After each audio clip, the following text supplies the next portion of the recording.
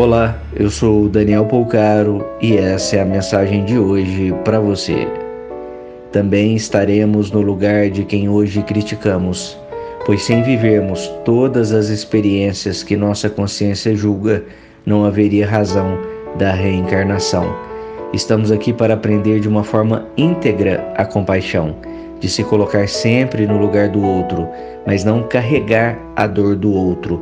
O sentido puro da palavra irmão, que enfrenta as dificuldades de acordo com o conhecimento interior, que é diferente do nosso. Como dizia Chico Xavier, não podemos exigir dos outros qualidades que ainda não possuem. Pense nisso, compartilhe com quem você ama. Te convido a me seguir lá no Instagram. Procure por Daniel Polcaro com L. Um grande abraço de paz e luz.